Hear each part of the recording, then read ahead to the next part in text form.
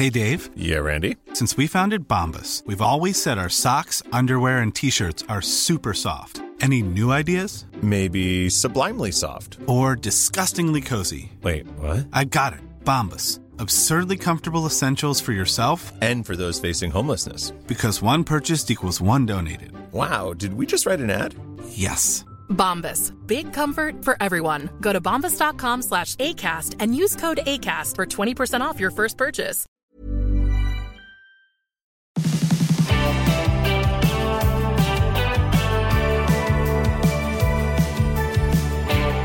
The global economy is slowing due to persistent inflation, higher interest rates and financial sector strains. Outside of the pandemic and the global financial crisis, the next 2 years are expected to be the weakest for global growth in over 2 decades. And this will affect us here in Australia. And in this environment, inflation remains our primary economic challenge.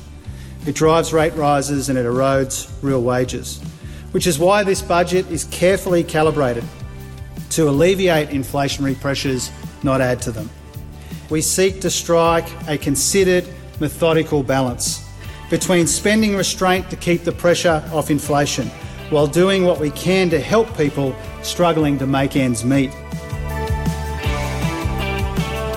Well, there you have it. That's what the big boy treasurer, Dr. Jim Chalmers, said in parts of his speech last night. And it really does set the framework for the budget that he delivered.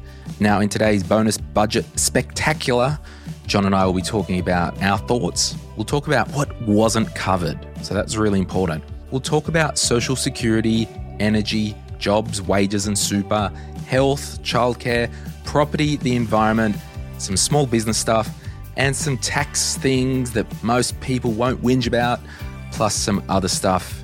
And of course, we'll answer some of your questions. And finally, we will look through the lens of what it means to you, our listener. I'm Glenn James. You're listening to the My Millennial Money 2023 Federal Budget Spectacular. Let's get into it.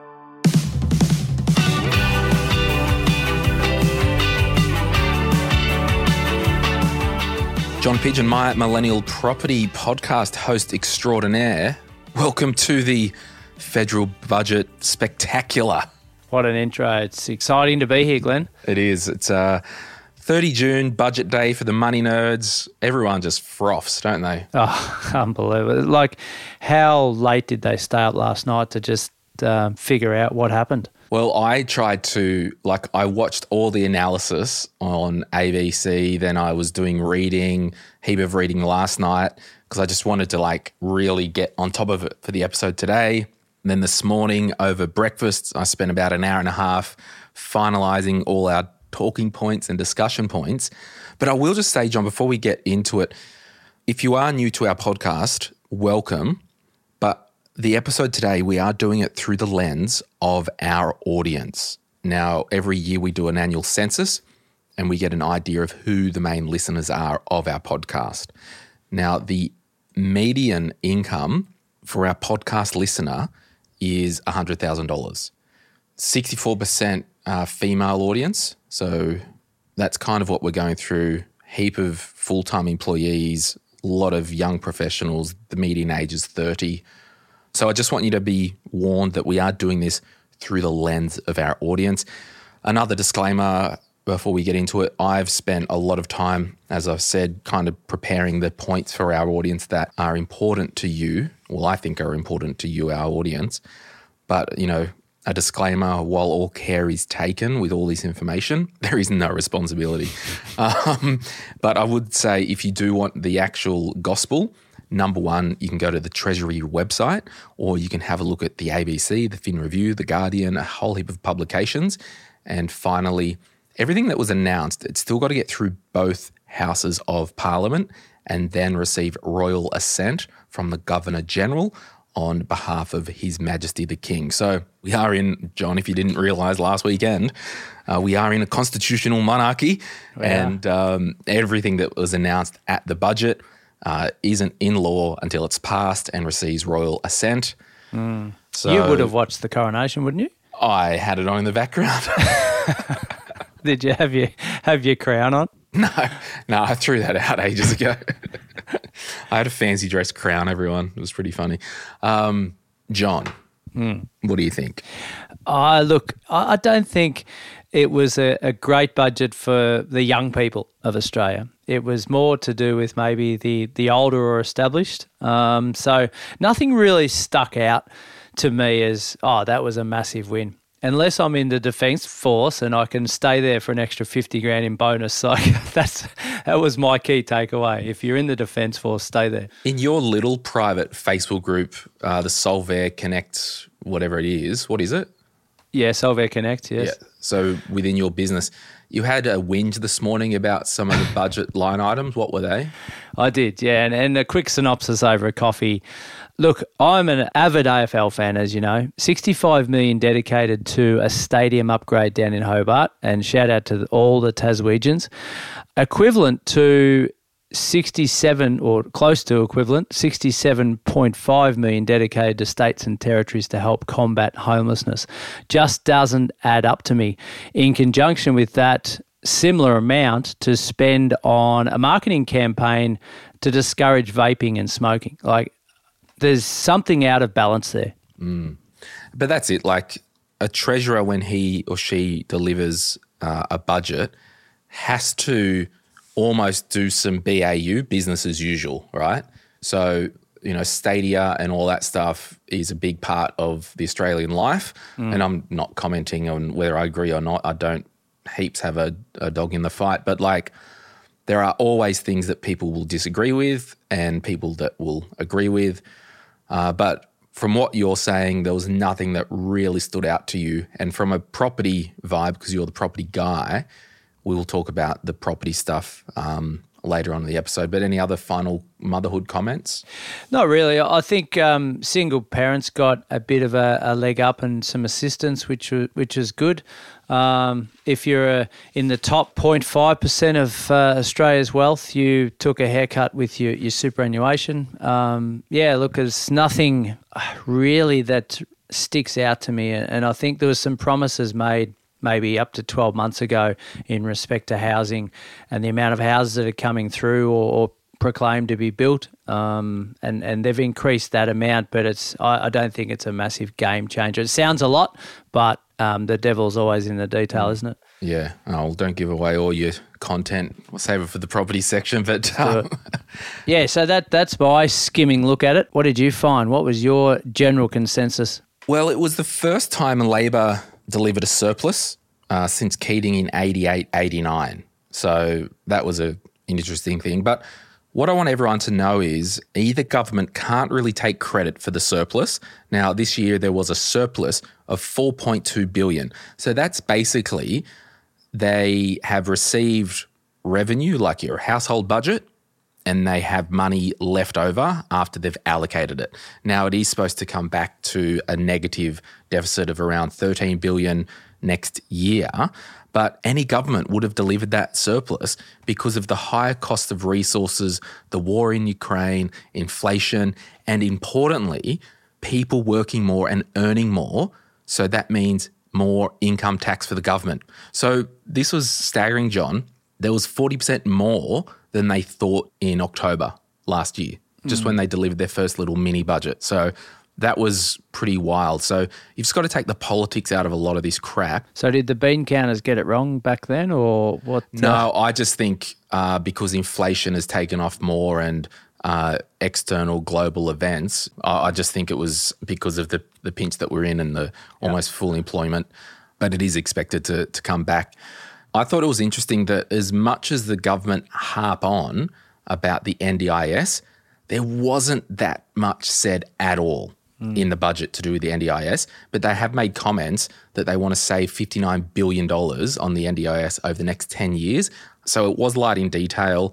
They want to focus on a bit of fraud in the NDIS, but also have a look at changing payments from time spent to focused on an outcome. So an example could be, John, you took your child, for example, to get some rehabilitation or some treatment or whatever it was under the NDIS.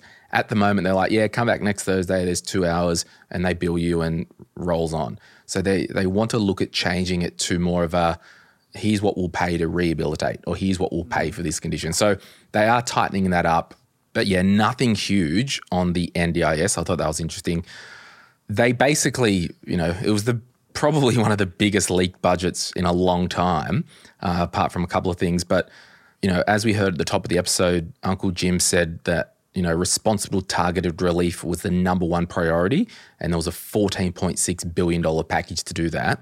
Now, it's interesting that the spending over the next 4 years has increased by $44 billion, and this budget has raised an extra $22 billion in new tax. So that's basically $1 new dollar spent for every dollar saved. So governments are great at spending money, and there are not many surpluses in budgets. Simple as that. So they're basically spending money still, and the surplus here was just a blip. So they were my overarching thoughts. Now, John, I want to just quickly cover what wasn't discussed. So most of our listeners will not be impacted or receive any real additional benefits, particularly if you don't have kids or are not on Social Security benefits. So the time of stimulus is over. We had COVID, they were throwing money. We had the GFC years, they were throwing money. We had low interest rates, had to stimulate the economy. Let's pump money into the economy. Let's get this thing pumping. So now it's swung too far and we need to slow everything down because inflation is getting away. So it really is a balancing act. So a lot of you listening, probably the only benefit you will get is some of the other benefits that impact your neighbours, your family and your friends, society as a whole. And I really just think it's good that, some of the measures were really taking care of the people who needed money the most. And sure, everyone wants more money, everyone wants to pay less tax, but for weeks and weeks on end, Treasurer Jim was coming out and saying, we are not throwing around cash. We are just not doing it in this budget. We'll help those that we need to help. It was interesting, there was no comments on the HECS indexation pause. There was a bit of chatter, and we've done our big HECS episode on Monday of this week, and we've got our downloadable pack to help you. And there was some MPs that, wanted to move a motion to pause indexation, but I think that hasn't been done because it doesn't impact people's day-to-day spending, because the HECS help repayment is based on income, not on the amount of debt. Yeah, it's interesting what wasn't covered, and I think everyone looks at the headlines, don't they, and say, well, what did we get out of it as an individual or as a family? But no talk about unwinding stage 3 tax cuts. And that wasn't even in the budget papers, which is fascinating because the last few budgets under the last government, they were advertising that, we're cutting tax, but now we're kind of ignoring it and not even putting it in the budget papers because it's already legislated. Yeah. And I think there probably could be some shaving done with that, but, bracket creep is real, and I think there still needs to be some work there. For me personally, I don't need an extra $9,000 a year in tax savings. Like, it gets to the point where, what are we doing? Yeah, but generally the tax cuts were benefiting the high income earner generally. That's right. And as I said, I'm on the highest bracket. I will be saving $9,000 a year in tax. I do not need an extra $9,000 a year. I'll be fine. This is wild. But you'll take it. Yeah, I'll take it. And my giving will probably go up. Yeah, that's right. But I'm not hanging off on it. So, and talk to us, John. Labor government, they've been, dancing around the comments of capital gains tax on property, negative gearing, anything like that in the budget? Yeah, there's nothing mentioned at all. So definitely not in the negative gearing space or the capital gains tax. So that's left alone for now. And I think there's a lot of pressure from the property councils. They're lobbying pretty hard on both those topics. So, there's a bit of, they've just kept quiet on that for now, which is a positive for the investor. Yeah. Now, the biggest thing, if we move to Social Security, there is a $40 per fortnight increase for JobSeeker, AusStudy, Newstart, and it's completely across the board. Two things to note there, John, that the Economic Review Committee, they actually wanted more, and I believe the temporary increase under Morrison government during COVID was actually the $50 per fortnight. But it's important to note, though, it was highly anticipated, and I don't know if it was a leak that was Chinese whispered, that there was only going to be an increase for those 55 and over. Yeah. So speaking of the 55 and over, there is that extra amount coming in. As previously mentioned, it was from age 60. So it's roughly another $90 per fortnight, but you can capture that from age 55, which is a good outcome for those in that bracket. Yeah, and particularly we know that the rise in homelessness is huge above women over age 55. And more broadly speaking, it can be harder for people over 55 to obtain work. So that was the rationale there. Yeah, which is a good outcome. Now, the single parenting payment, this was a good one. 90% of parents are single mums, and it will help around 52,000 single mums. And what they're doing there, continuing the single parenting payment until the youngest turns 14 rather than age 8. Now, the recommendation of the Economic Review Committee was to age 16, but again, they're doing it less than what was recommended, age 14. And just on the politics of it all, this was one thing, and this is why every time, these budgets come around, it almost doesn't matter what colour you voted for, because Howard changed this. I think Gillard didn't reinstate it. And now another Labor government is moving it to 14. So it's not like when governments get up and say, oh, Liberal did this or Labor did that, it's just also wild and political that the last, one of the Labor governments under Gillard didn't care about this measure. Yeah. I don't know. I just think it's fascinating. Tat, isn't it? Yeah.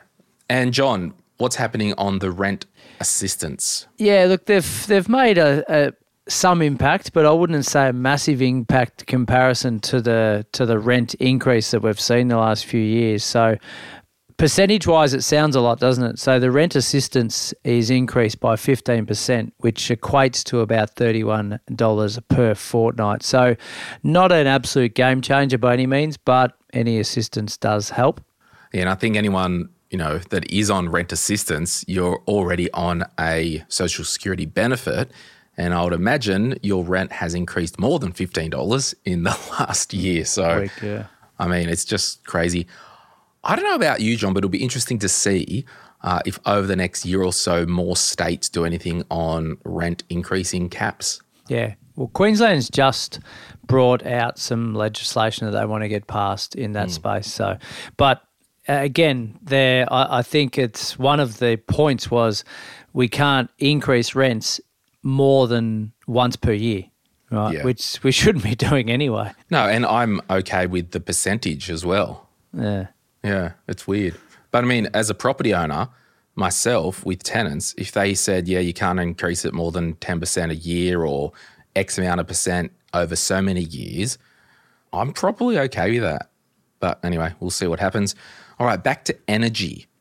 John, what did they do with energy? Right, so $3 billion energy bill reflected co-funded with states and territories, which is $1.5 billion from the federal government, up to $500 off energy bill, up to $650 for small business owners provided by the retailer. Different for some states and territories. So $500 off our energy bill, depending on how big your household is quite a whack. My last energy bill was like $900. So over the course of, for the quarter. So over the course of the year, what's that, $125 a quarter?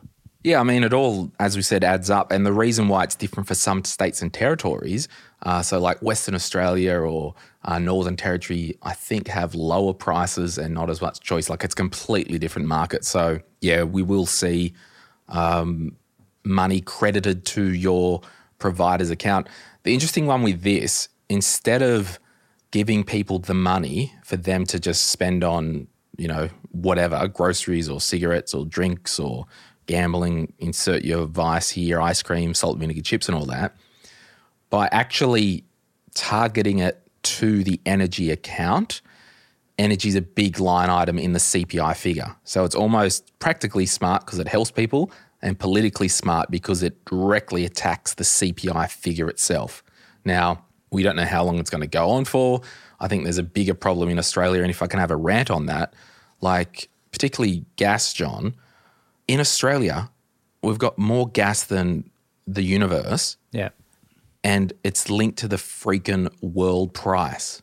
Like I think in Western Australia, they've got a reserve percentage, but it's just so wild that we've got all this gas and we have to pay what the world market is paying, not just, I've got heaps of gas, have it for free. It's just, anyway, it's wild. There was some low-cost loans for solar and double-glazed windows if you want to tweak your house. There was a $2 billion hydrogen Head Start program to export hydrogen, and there was about $40 billion allocated to renewables, and we'll talk on energy a little bit more. But that hydrogen Head Start program, with trying to export hydrogen, there was one commentator said there would probably impact about, 2 billionaires in a very good way. But, look, I think hydrogen, like I've gone down the rabbit hole on hydrogen cars as opposed to electric, and it's far better. But it comes to, with day-to-day use, it is that chicken and the egg before infrastructure and technology and whatnot. So definitely a hydrogen thing there. Interesting, the whole loan thing, obtaining a loan for solar or for double glazed. Like, I think it just needs to be an affordable option for everyone rather than create a loan system. Like, we just put some funding towards it being a cheaper alternative. I don't know. I mean, going out on a limb, I don't know anyone who would probably just go, I'm going to upgrade the glass in my house. Not unless they're on the M1. Yeah, that's right, or under a new runway or something like that. But look, maybe that is something, I've got a friend who's building. I wonder if he can kind of do something there with the solar and the glazed windows as part of the construction. Not sure. Yeah, no, double glazed windows is pretty expensive. Oh, absolutely. Now, let's move on to jobs, wages, and some super stuff.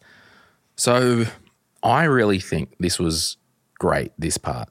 There was a 15% increase or $11.3 billion allocated to increase award wages to aged care workers, with the Treasurer saying you deserve every cent. And I was just thinking last night, if you haven't been to an aged care facility or know someone who is a resident there, a loved one, or know someone who is, I guess, closely linked and working at an aged care facility, I would encourage you to find out more about what actually goes on at an aged care facility.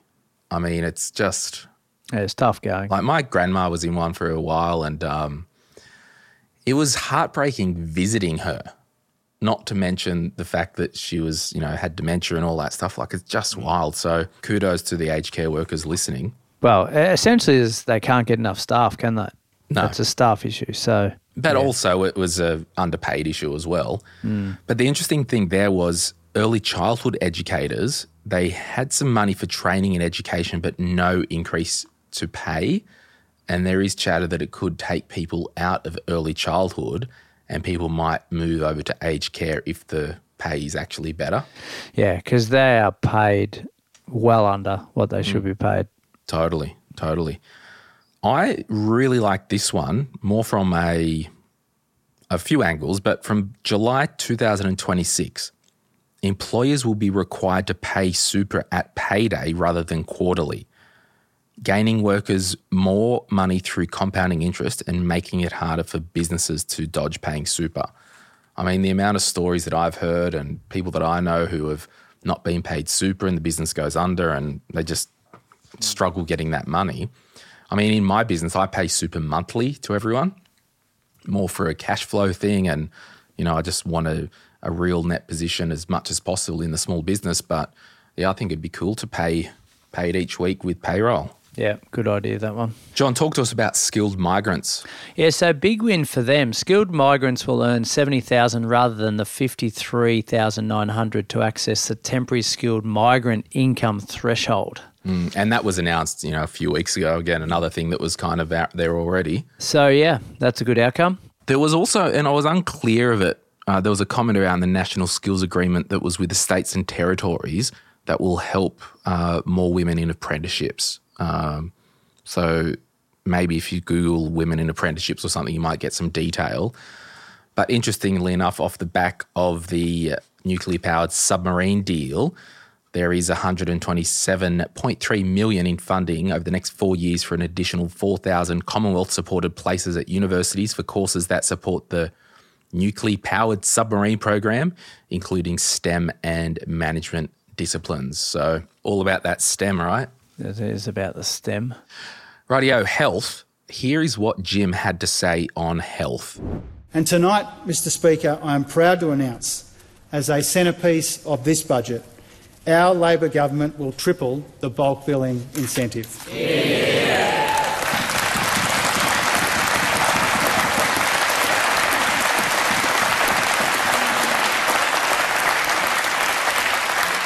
This is the biggest increase to the incentive ever, delivering a $3.5 billion boost that will help GPs provide free consultations to around 11.6 million eligible Australians, including children, pensioners and other concession card holders. All of this will help take pressure off our public hospitals and emergency departments still feeling the strain of a once-in-a-century pandemic. And it will ensure that for millions of people, the quality of your health care is guaranteed not by your credit card, but by your Medicare card. So practically at the moment, most GPs are small businesses, right?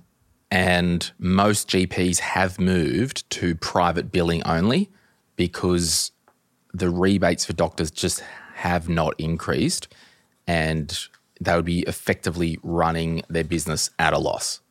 And it's just too expensive to provide bulk billed services. So, for example, at the moment in the city, if a GP chose to bulk bill a concession card holder, a child or anyone like that, they would receive $6.60 from the government. How wild's that? But it's increasing to $20.65 in regional, from $10 to $31. So I think that's a really good step in the right direction. But I will caveat that it is at the discretion of the GP clinic whether they want to bulk bill or not. There is no law to say doctors have to bulk bill. Yeah, and I think it's a good outcome. I mean, you'd hope that they would be bulk billing. Makes it affordable for everyone, doesn't it? There was an interesting one, and they leaked this before the budget. At the chemist, instead of getting monthly scripts now, the GP can just write 2 monthly, which is, I think, so good. Yeah. But I think the pharmacists didn't like that because I think there's a processing fee with scripts. So they're effectively getting one processing fee for the 2 months instead of 2 over the 2 months, and probably less chance of people going into the pharmacy and buying extra stuff. Stuff they don't need. I mean, I honestly, this is just my view and I know it's not worth that much, but I'm on long-term medication. Heaps of people are. It drives me up the wall having to go to the chemist every month. Just give me a 6-month supply. It drives me up the wall that there's a month box and packet. Just give me a 6-month supply in a big tub. I don't know. But I can see why it's limited though. Oh, it's a safety thing concerns. And all that. Yeah. And they talked about 8 urgent care clinics popping up. John, do you want to maybe just read the snippet that I've got there on childcare? So the government's $4.7 billion childcare subsidy changes will finally become a reality from July 1. In short, good news for families with children in childcare and a household income below $530,000. That's high, isn't it? Mm. For families earning less than $80,000, the subsidy for their first child will climb to 90%. Those on more than $80,000, subsidy will progressively fall based on their income. Some families could see a lift in their subsidy of up to 20%. These changes were a key election policy for Labor and will come into place more than a year after the Albanese government took office. Yeah, there you go. So childcare, a bit of movement at the station there. We'll take a quick break because we've got to pay the bill so we can keep the podcast in budget. So we'll be back right after this. We're going to talk about property. We're going to talk about the environment. We're going to talk about small business, some tax, some other stuff, and hopefully answer some of your questions. We'll be back right after this. If you're after personal financial advice, don't get it from a podcast. If you would like help based on your own personal situation, head over to sortyourmoneyout.com. Click Get Help and we'd be happy to introduce you to one of our trusted advisors. Our panel of advisors, mortgage brokers and accountants work with clients all over Australia so they can connect with you wherever you are. That's sortyourmoneyout.com and click Get Help. As a person with a very deep voice, I'm hired all the time for advertising campaigns. But a deep voice doesn't sell B2B, and advertising on the wrong platform doesn't sell B2B either. That's why if you're a B2B marketer, you should use LinkedIn ads. LinkedIn has the targeting capabilities to help you reach the world's largest professional audience. That's right, over 70 million decision makers all in one place. All the big wigs, then medium wigs, also small wigs who are on the path to becoming big wigs. Okay, that's enough about wigs. LinkedIn ads allows you to focus on getting your B2B message to the right people. So, does that mean you should use ads on LinkedIn instead of hiring me, the man with the deepest voice in the world? Yes. Yes, it does. Get started today and see why LinkedIn is the place to be to be. We'll even give you a $100 credit on your next campaign. Go to linkedin.com/results to claim your credit. That's linkedin.com/results. Terms and conditions apply. Finding your perfect home was hard, but thanks to Burrow, furnishing it has never been easier. Burrow's easy-to-assemble modular sofas and sectionals are made from premium, durable materials, including stain and scratch-resistant fabrics. So they're not just comfortable and stylish, they're built to last. Plus, every single Burrow order ships free right to your door. Right now, get 15% off your first order at burrow.com/ACAST. That's 15% off at burrow.com/ACAST. Okay, we're back. Just some housekeeping. If you haven't already, on Monday of this week, 2 episodes ago on your podcast player, I've got the ultimate HECS and HELP debt episode guideline. If you've got HELP debt, if you've got HECS debt and you don't know what to do, please listen to that episode. And also we'll put a link in the show notes if you want to download our free PDF. It's like over 20 pages detailing everything that you need to know about HECS and HELP debt. And I would encourage you to listen to that, if possible, before the end of May 2023. So that's there as well. And also, we do have a webinar next Tuesday night. John is doing that with Rachel Kroon. That will be Tuesday the 16th. John and Rachel are just talking all about government grants all around Australia, state-based, federal, for getting into property for the first time or perhaps the second time. There's a link in the show notes for that. And finally, My Money Journal. We have a heap of journals that we've reprinted, we've tweaked. If you want to get your thoughts out of your head onto paper, there's a link in the show notes for that as well. So we're just reminding you all about the HELP doc and the HELP episode, the webinar next Tuesday night, and the My Money Journal, all 3 links in the show notes. Now, property, John. Oh, yeah. What was covered in the budget around property? Yeah, so Rachel and I'll expand on this on Tuesday night, but the Home Guarantee Scheme, which is essentially at the minute purchasing with a 5% deposit, the government will cover the lender's mortgage insurance component. We've now seen that from July 1 expanded to allow any 2 people, so it can be siblings, can be friends, to purchase an eligible home with only a 5% deposit. So that's a good outcome, and I think that will bring a lot more opportunities for individuals to enter the market, whether that be with their sibling or a friend of some description. Now, also non-first home buyers who have not owned a property for 10 years will also be able to access this scheme. So this is basically a measure designed to support older women who may have lost their property in a divorce or a relationship breakdown. It's coming from the housing minister there. So that's a good win. 1 million new homes from 2024, Glenn. So that sounds like a lot of homes, but from what I'm reading, that's aimed at being rolled out until the end of the decade. So that's from 2024. So that's 6 years. That's under 200,000 homes per year. We're already forecasting that anyway. We've already been building, COVID aside, we've already been building close to that. So that's not a massive game changer. But are they saying they want to do more than that? Well, they're saying 1 million new homes. So we're already building close to around 180,000 per year anyway. And who's we? The government, the state governments, or individuals out in normal land? This is national government. Right. So look, I think it's funny this because a lot of the time the housing is a state-based issue, right? Yeah. And it's up to the states to release land and, help build their infrastructure and whatnot. Yeah, and they've obviously got to be on board with this as well. And yeah, you're right. There's going to be more of a requirement in a New South Wales VIC as opposed to a Tasmania and ACT, for example. But given it's a red wash at the moment, pretty much Australia with Labor governments on every corner, Yes. There could be some good movement at the station.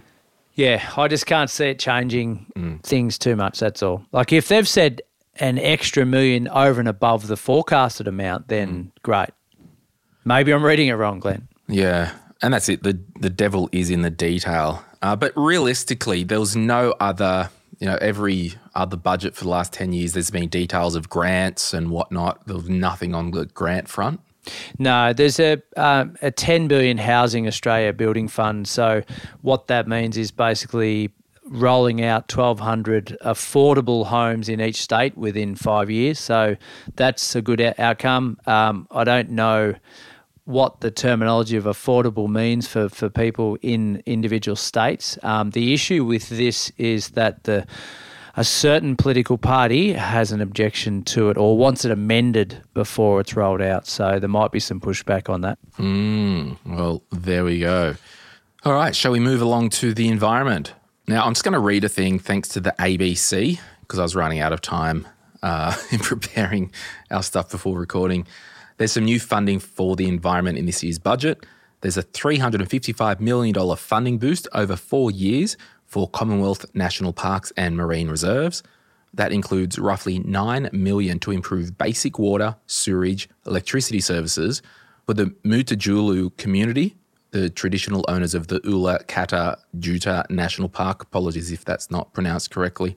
$163 million will go to the Australian Institute of Marine Science, or AIMS, over 4 years, and $43 million will be provided to AIM each year ongoing, which will help it put on more staff and build up its science and technology capabilities.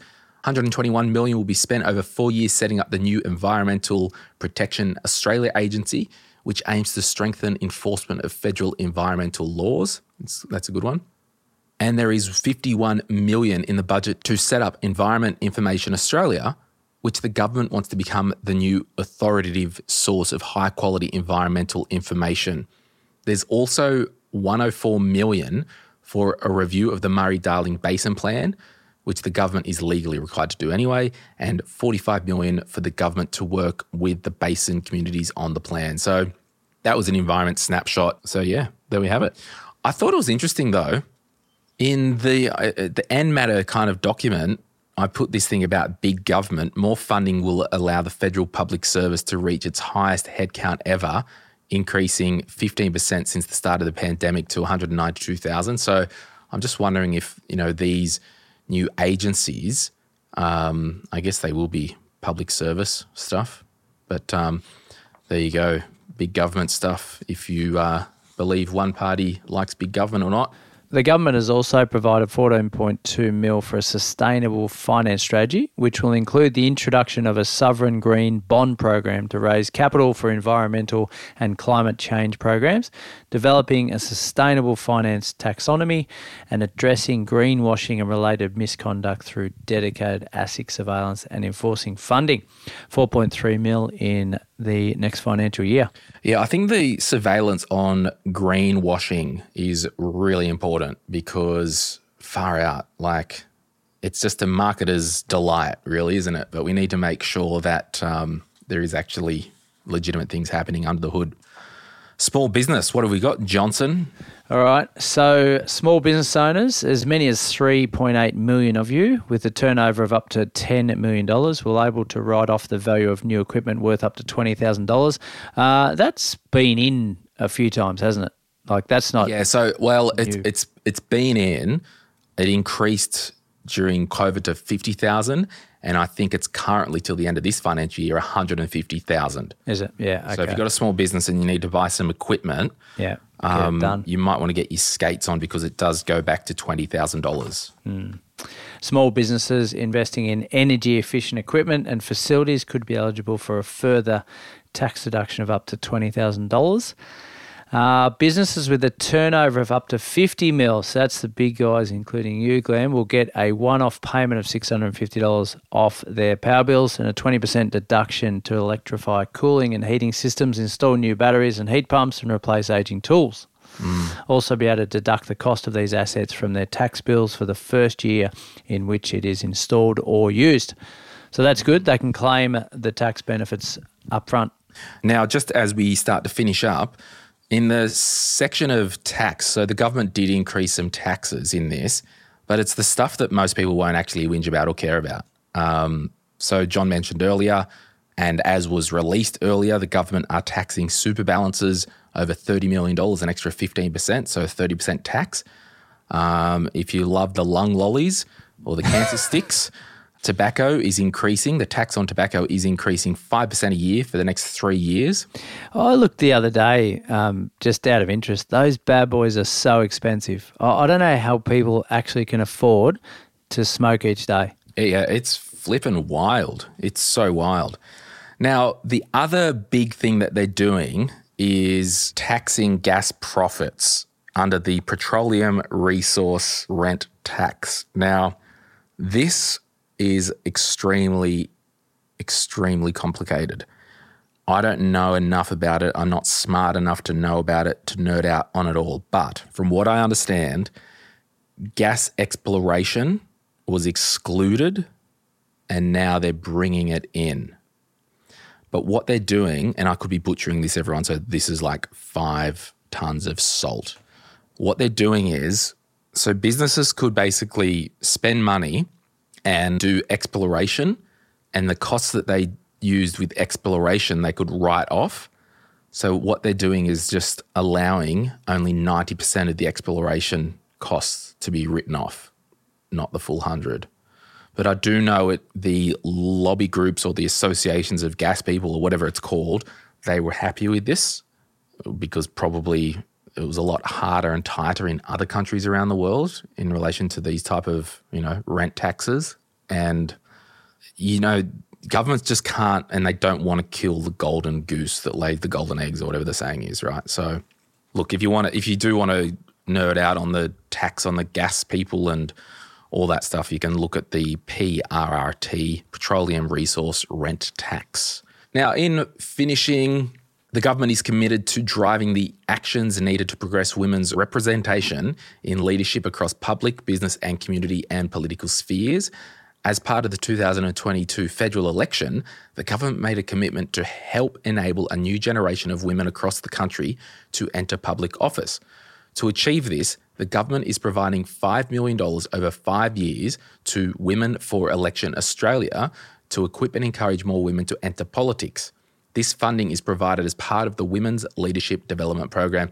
And just on this, John, with the women apprenticeships, with the women's leadership, with the parenting payments, 90% or more are single mums, I just think it speaks to that diversity of representation in government.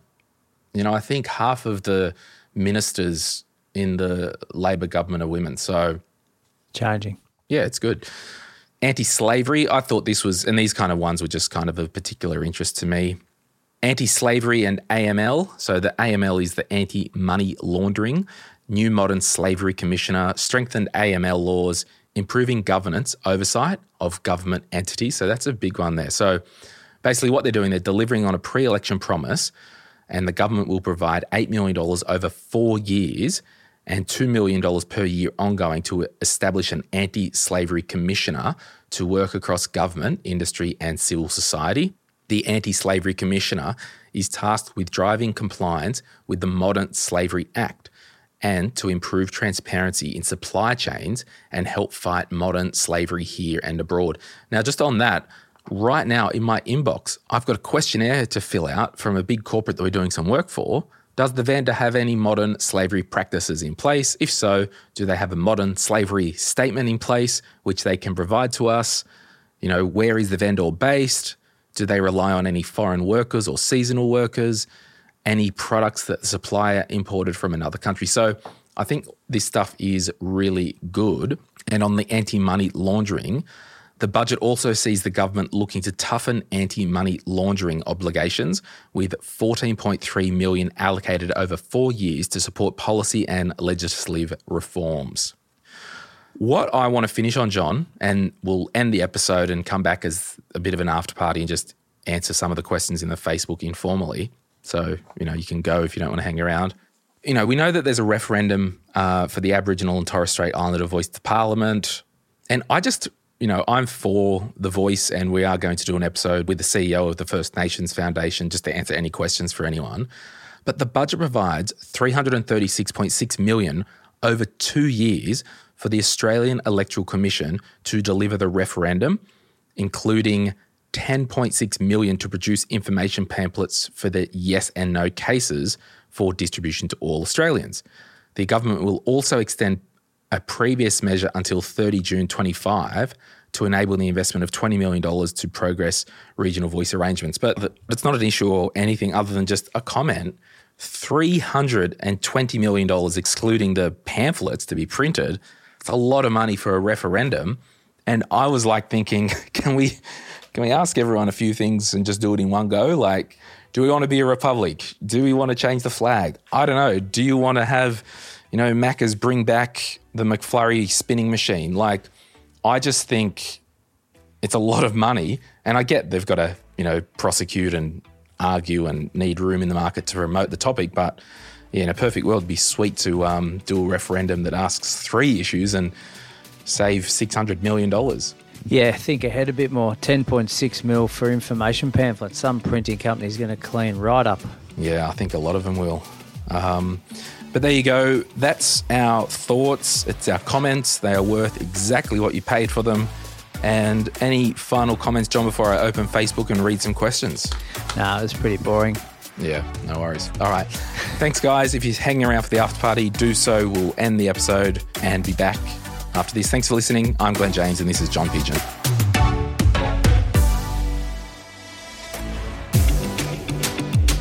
We acknowledge the Awabakal people, traditional custodians of the land on which our studio sits, and pay respects to their elders past, present and emerging. We extend that respect to Aboriginal and Torres Strait Islander peoples who may listen to our podcast.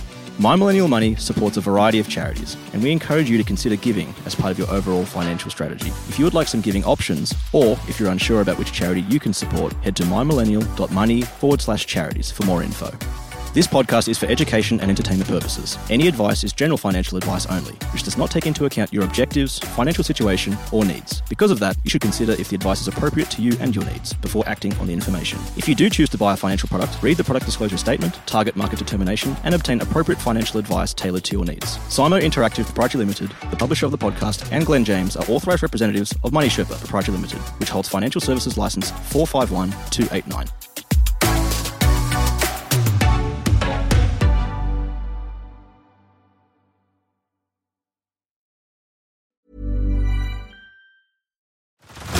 Head over to Hulu this March, where our new shows and movies will keep you streaming all month long. Catch the acclaimed movie All of Us Strangers, starring Paul Mescal and Andrew Scott. Stream the new Hulu original limited series We Were the Lucky Ones with Joey King and Logan Lerman. And don't forget about Grey's Anatomy. Every Grey's episode ever is now streaming on Hulu. So, what are you waiting for? Go stream something new on Hulu. Rightio. Mitch asks, any mention of blockchain technology in the budget? I didn't see any, Mitch, but that's not to say it's in the minor details. I know the last government with Senator Andrew Bragg, he was frothing on all that stuff, but I didn't see any off the top of my head or any of the stuff that I've read. Mika asked, what's your favourite new improvement and where do you think that personally they need to do better? So, John, that's a big question, that. What was your favourite part of the budget and where does the government need to do better? That's another episode on itself as to where they need to do better. I just sit here and think every year when there's a budget or there's a change of government and there's marketing around all these things, like they're just there's too many broken promises, and they're basically hybrids of each other when they get into power. I don't agree with the whole system that we're running in the country per se.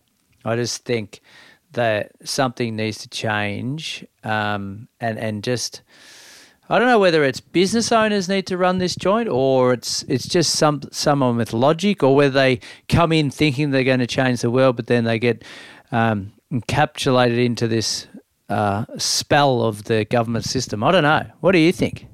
Look, my favourite part, if there is, was that increase to aged care workers, because that's such a needed thing, and also the incentive for GPs to get paid more for bulk billing, because if you know a GP or had anything to do with the GP, it's not an easy job, and to have a consultant get paid $6, please give me a break. And I actually like the single parents having a win with the kids' age from increasing from 8 to 14. That was my favourite. Yeah.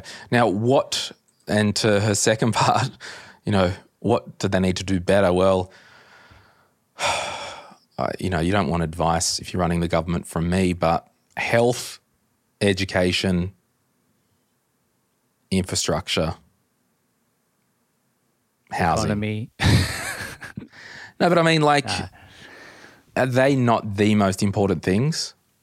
I don't know. They are. I think the biggest thing we've seen since COVID, and COVID really brought this to the surface, was the healthcare system is quite broken, and so is the education system.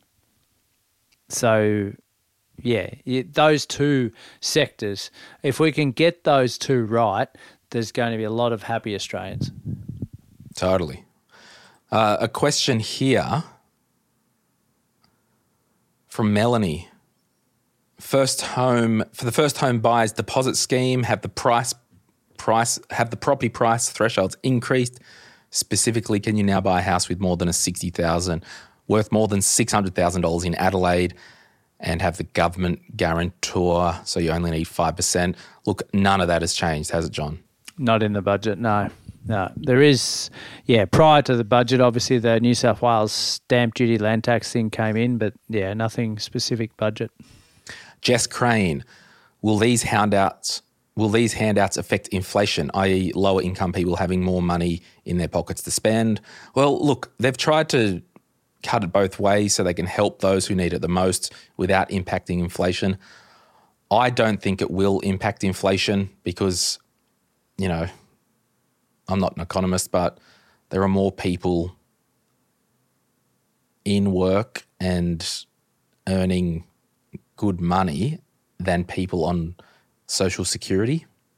I mean, that's a really broad brushstroke, but based off the speech in the government, they've tried to dance that line with throwing money away, helping people, and not influencing inflation. Again, some of these comments, I'm just not an economist.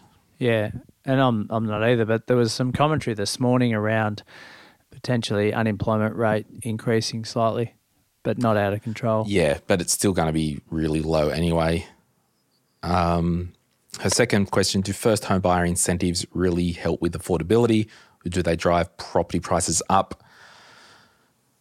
Yeah, look, I don't know. It's kind of out of the scope of the budget questionnaire. Ryan asked, interested to hear Dev's thoughts regarding health and Medicare arrangements. I did text Dev and asked him to send an audio message through. If he does before this is edited, it will go up before the next question. Hey, Glenn, it's Dev, mate. How are you? Sorry, I'm just driving home, so I won't be able to record, but happy to discuss if you want my thoughts. In terms of the incentive, the bulk billing incentive tripling, I think overall that's a good policy because it allows people from vulnerable backgrounds, lower socioeconomic people to access their primary care physician. But I'm a little bit sceptical of the government trying to make things harder for people to get those cards. That's number one. And it still doesn't address the primary problem, and that is that the working poor who won't qualify for these cards still have to pay huge gap amounts because of the inflationary pressures and the cost of delivering healthcare rising. But overall, it's a step in the right direction, but hopefully more to come in future budgets. Thank you.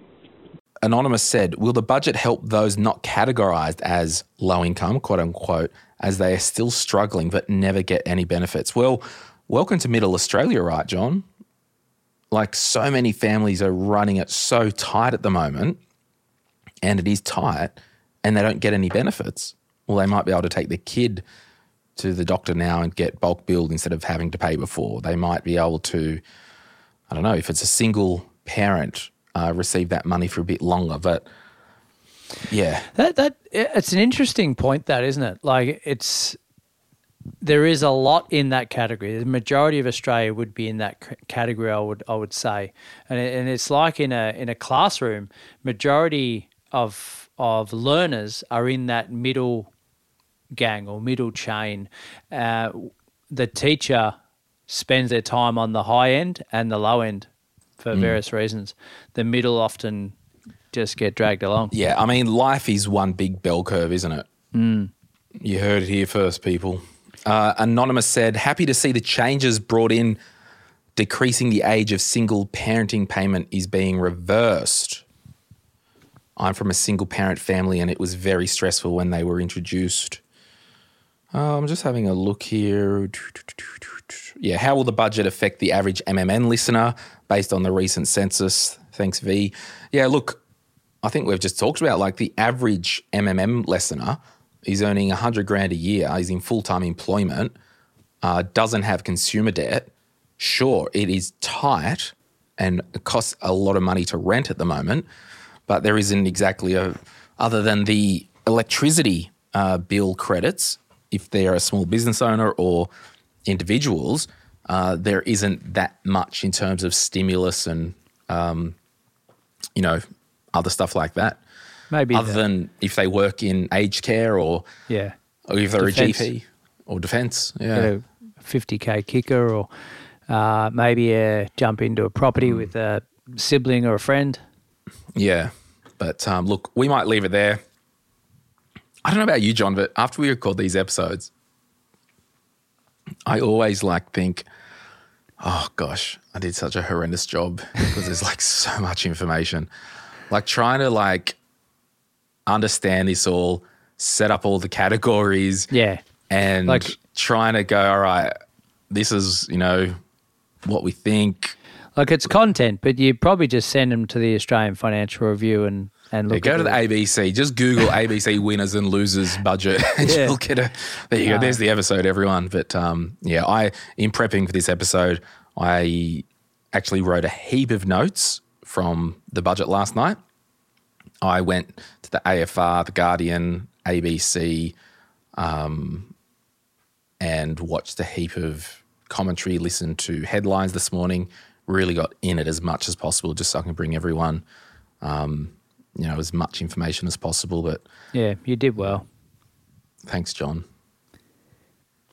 All right. It's good to get live feedback. Yeah. Thanks, John. Well, that's the after party. Anything else, John? Nah, nothing for me. Well, see you guys soon. All right, bye. Thanks, friends. See you later.